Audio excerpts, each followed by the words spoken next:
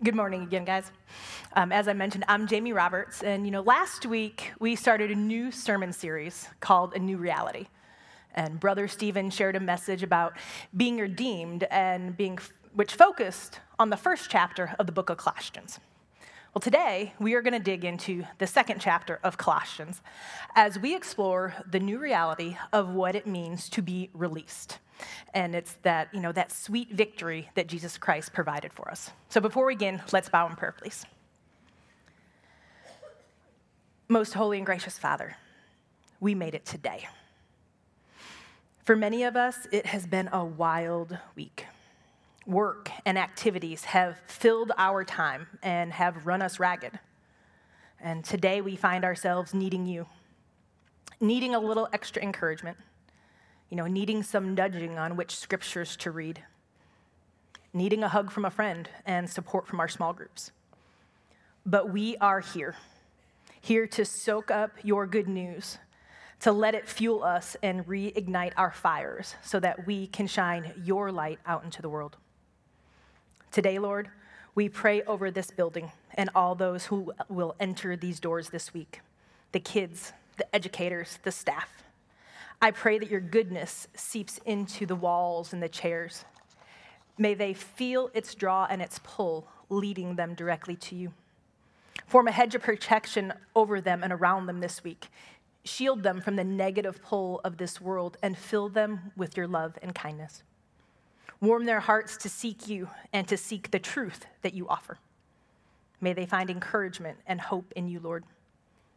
Focus our thoughts on your message. Open our ears and our hearts to your words and help them to sink into our minds. And Lord, today I am just your messenger. Use me as your instrument to bring your message and your words to your people. I'm your humble servant here to do your will for your people. So Heavenly Father, unite our voices as we join and pray the prayer that your Son, Jesus Christ, taught us to pray. Our Father, who art in heaven, hallowed be thy name. Thy kingdom come, thy will be done, on earth as it is in heaven. Give us this day our daily bread, and forgive us our trespasses, as we forgive those who trespass against us. And lead us not into temptation, but deliver us from evil. For thine is the kingdom, the power, and the glory forever. Amen. Amen. Well, our modern world works really hard to blind us to the everyday reality of our spiritual world. And as Brother Stephen has talked about the last couple weeks, really kind of since Easter, we have to be awakened and consciously aware of what Jesus actually did for us on the cross. And as Christians, we must understand and accept that we are a redeemed people. We have to live like it. And I know for me personally, redemption was one of the hardest lessons for me to grasp. I really spent most of my early Christian life assuming and thinking I was a second-class Christian. I really believed that I wasn't good enough. And that was the work of the enemy. That was him trying to derail me and my faith journey. He kept telling me that I needed to work harder to be a better Christian. I needed to do more things to earn my place. And that all was and is a lie. It's thoughts like that they distract you and they sideline you from your God-ordained purpose. And those thoughts kept me sidelined for years. They are the best weapon that the enemy has to use against us. But what we need to get over that is a true and authentic encounter with our risen Lord. And that changes our whole perspective. That's when you truly see that Jesus' holiness and his righteousness equally cover all of us. And when we do this, we encounter a brand new reality. That is when we are truly released. And in chapter 2 of the book of Colossians, we find Paul, and he is addressing the church of Colossae. Now, this church was struggling with a particular problem. They were a brand new church full of brand new Christians, so they were a little more susceptible to some of these things.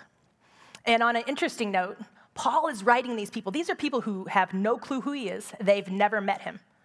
So in an odd reality, it's just like us. So as he's addressing them, he's addressing us.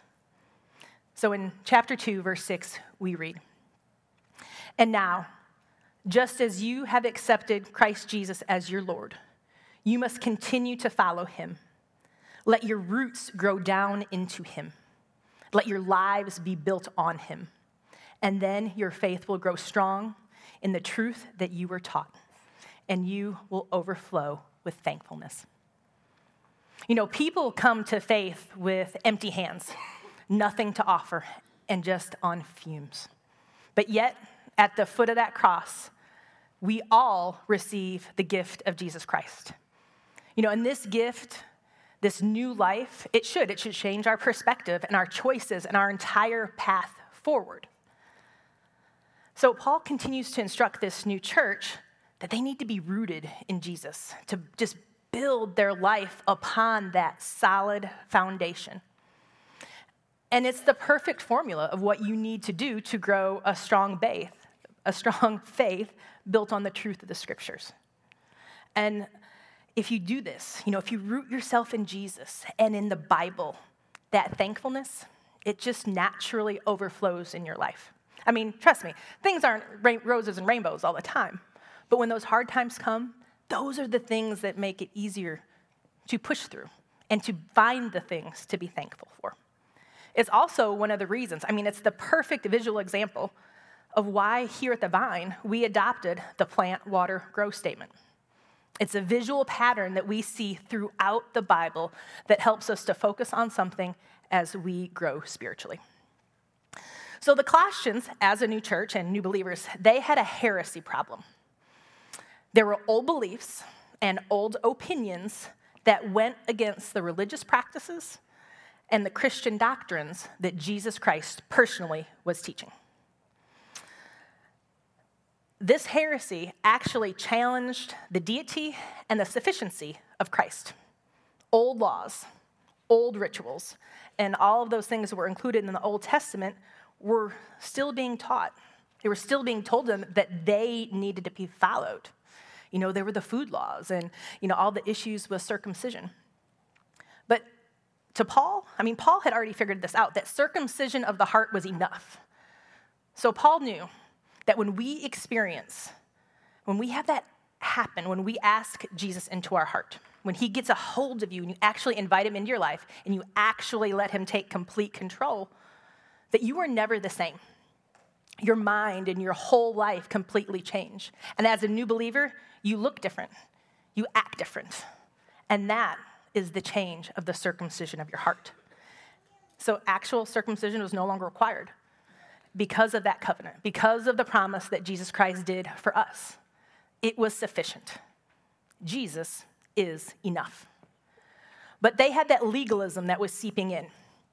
Again, those old laws and those old rules, and they're just something that you do mechanically, something that there's no meaning to. You just do them. And we've all heard it. Well, why do we do that? Oh, no, it's what we've always done. And that's what they were experiencing.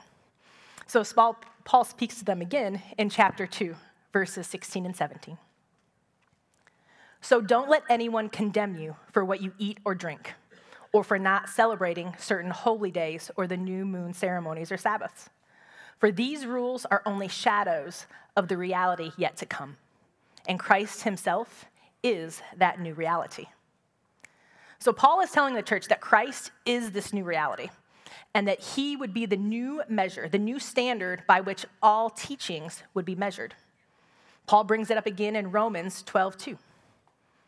"Don't copy the behavior and the customs of this world, but let God transform you into a new person by challenging the way you think.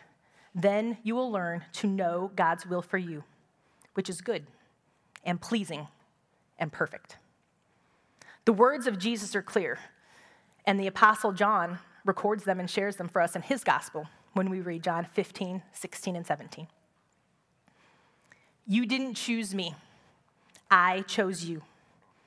I appointed you to go and to produce lasting fruit so that the Father will give you whatever you ask for when you use my name.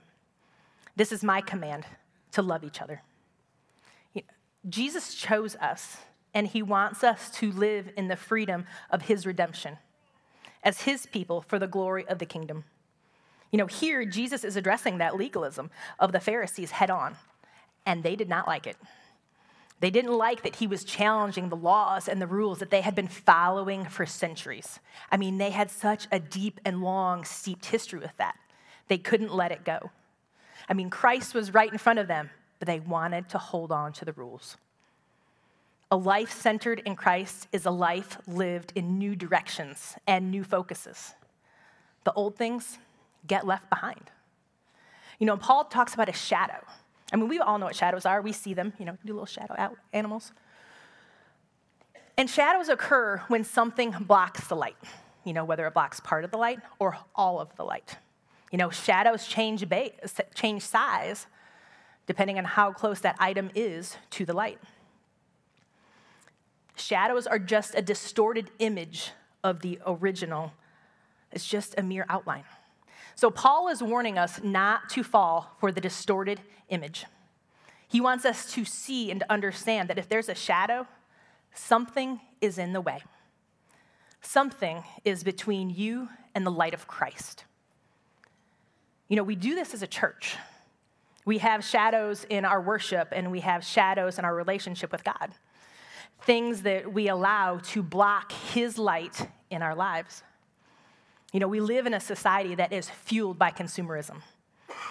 We get bombarded with phrases like, have it your way, and, we want everyone to cater to us and, just take care of our every need. The world tells us that we are here to be served.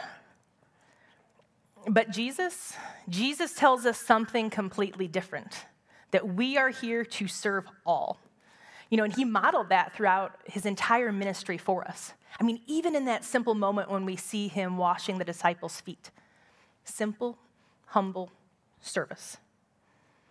So on Sundays, when you come into worship, are you seeking to be served by hospitable greeters, serving up their perfect cup of coffee? Are you here expecting just the right portions of God's word? Not too fluffy, not too hard, not too sweet, not too edgy and Barbie. Do you have expectations about the music and the lighting? Is the decor just right? It can be a real dilemma for some. So what are we supposed to do as sinful consumers? Paul told us that we are to avoid the dark shadows of empty worship and to receive the kindness of the Lord. Remember, Jesus released you from all of that. He released you from the empty rituals of worship and those shadows. You have to be released to be able to honestly worship. You are a worshiper. You were created to worship God, to enjoy him and to seek him and to glorify him. And in John 4:23, we read, "But the time is coming. Indeed, it is here now when true worshipers will worship in the Spirit of the Father and in truth. The Father is looking for those who will worship him in that way. For God is spirit, so those who worship him must worship in spirit and in truth." And in worship, we need to engage our whole person. And there's a precious old hymn, "Now Thank We All Our God." And in it, it says, we worship with our heart and our hands and our voice. We are called to offer all that we are in worship, both the inner person of our heart and the outer posture of our person. I'm taking church history this semester, and it's interesting that a lot of the depictions and the early pictures that have still survived are of these new and early Christians. And almost all of them have them with their hands raised to worship. It's just, they were just so awestruck with it all that they couldn't help but praise. And that shouldn't surprise us. It changed everything. So God calls us to engage our whole person, to love God with all of our heart, all of our soul, and all of our mind.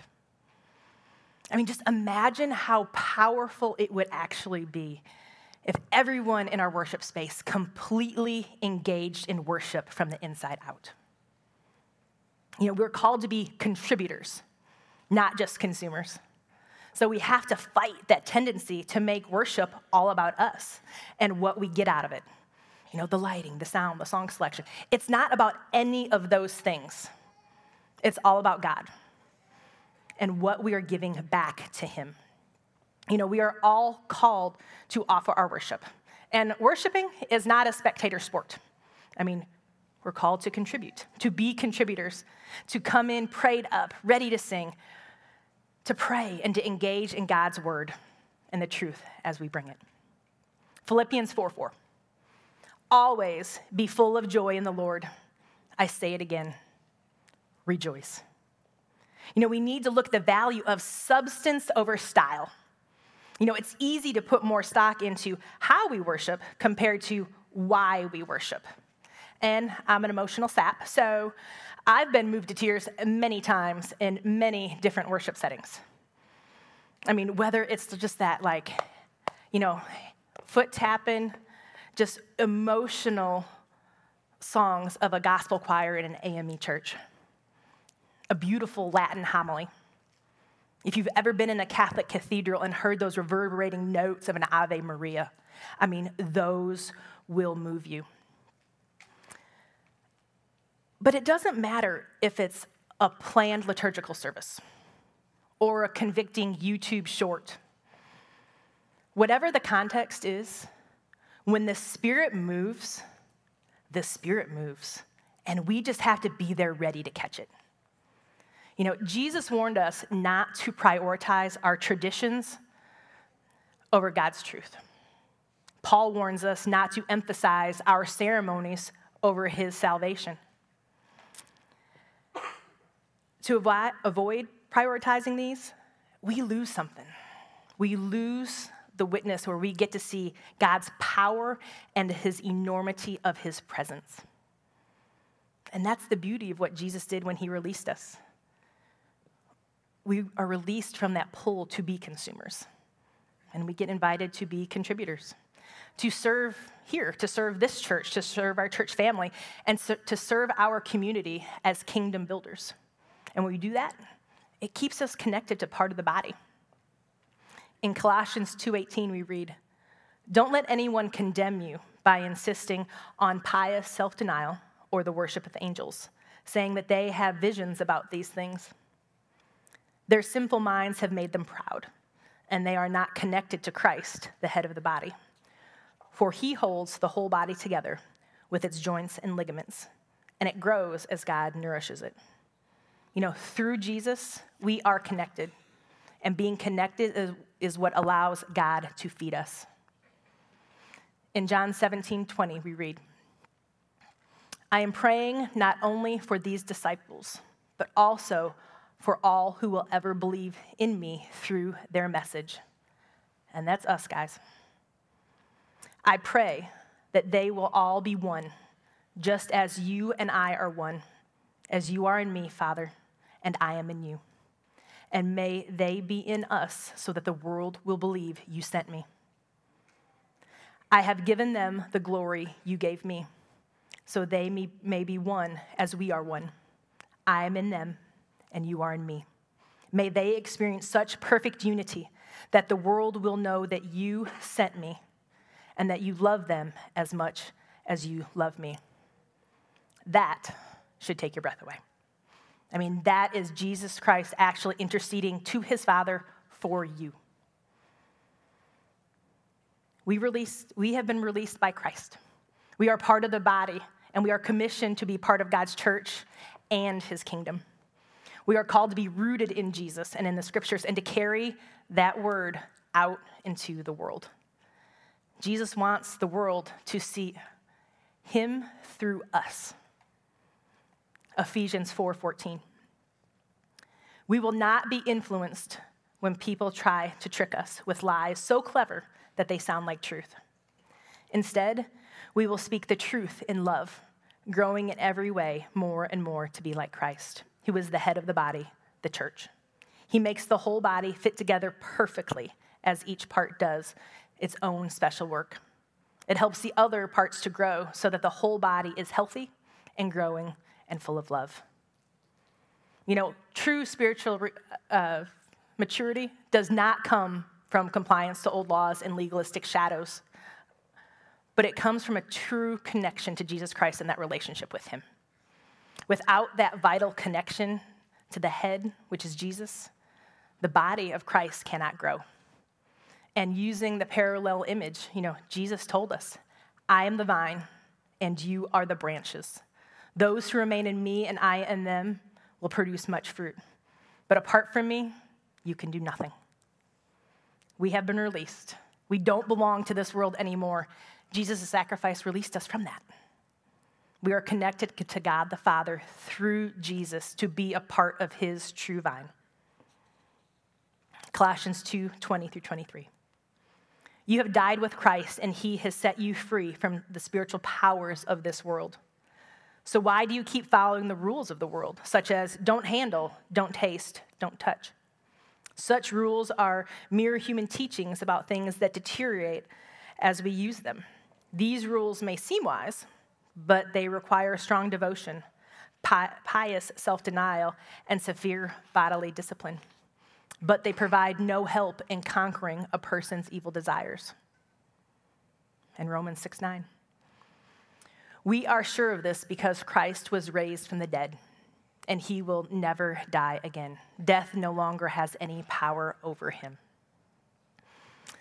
In this letter, Paul reminds us to fill our complete vision with Jesus Christ, to focus on the original so that all of the imposters and the frauds are exposed. This means that we need time to study and to learn, to focus on Jesus and his ways.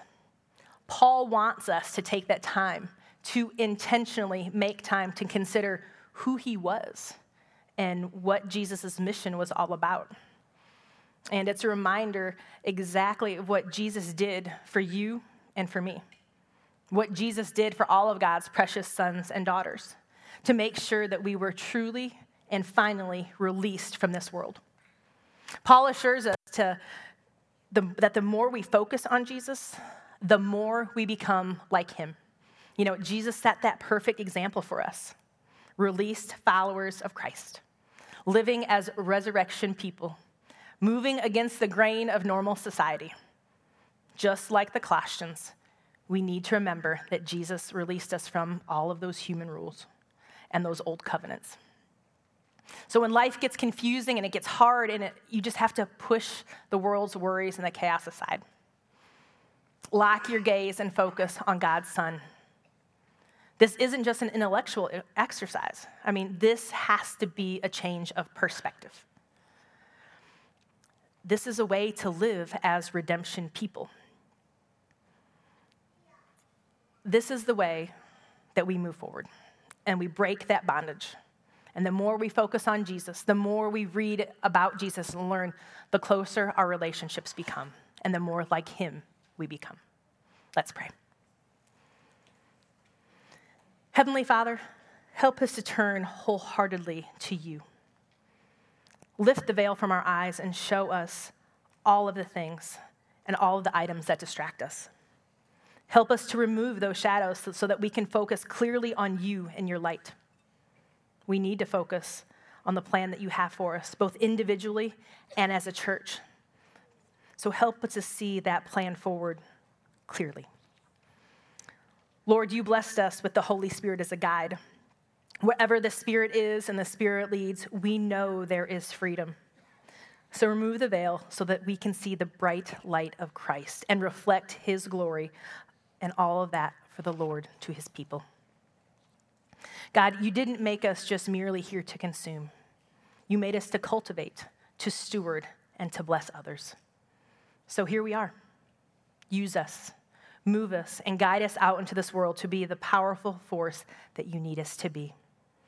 It's a dark world and there's scary things going on out there, but with us, fueled by your power and led by your Son, you have a great and mighty act and power for us to do. It is in your name that we trust and pray. Amen.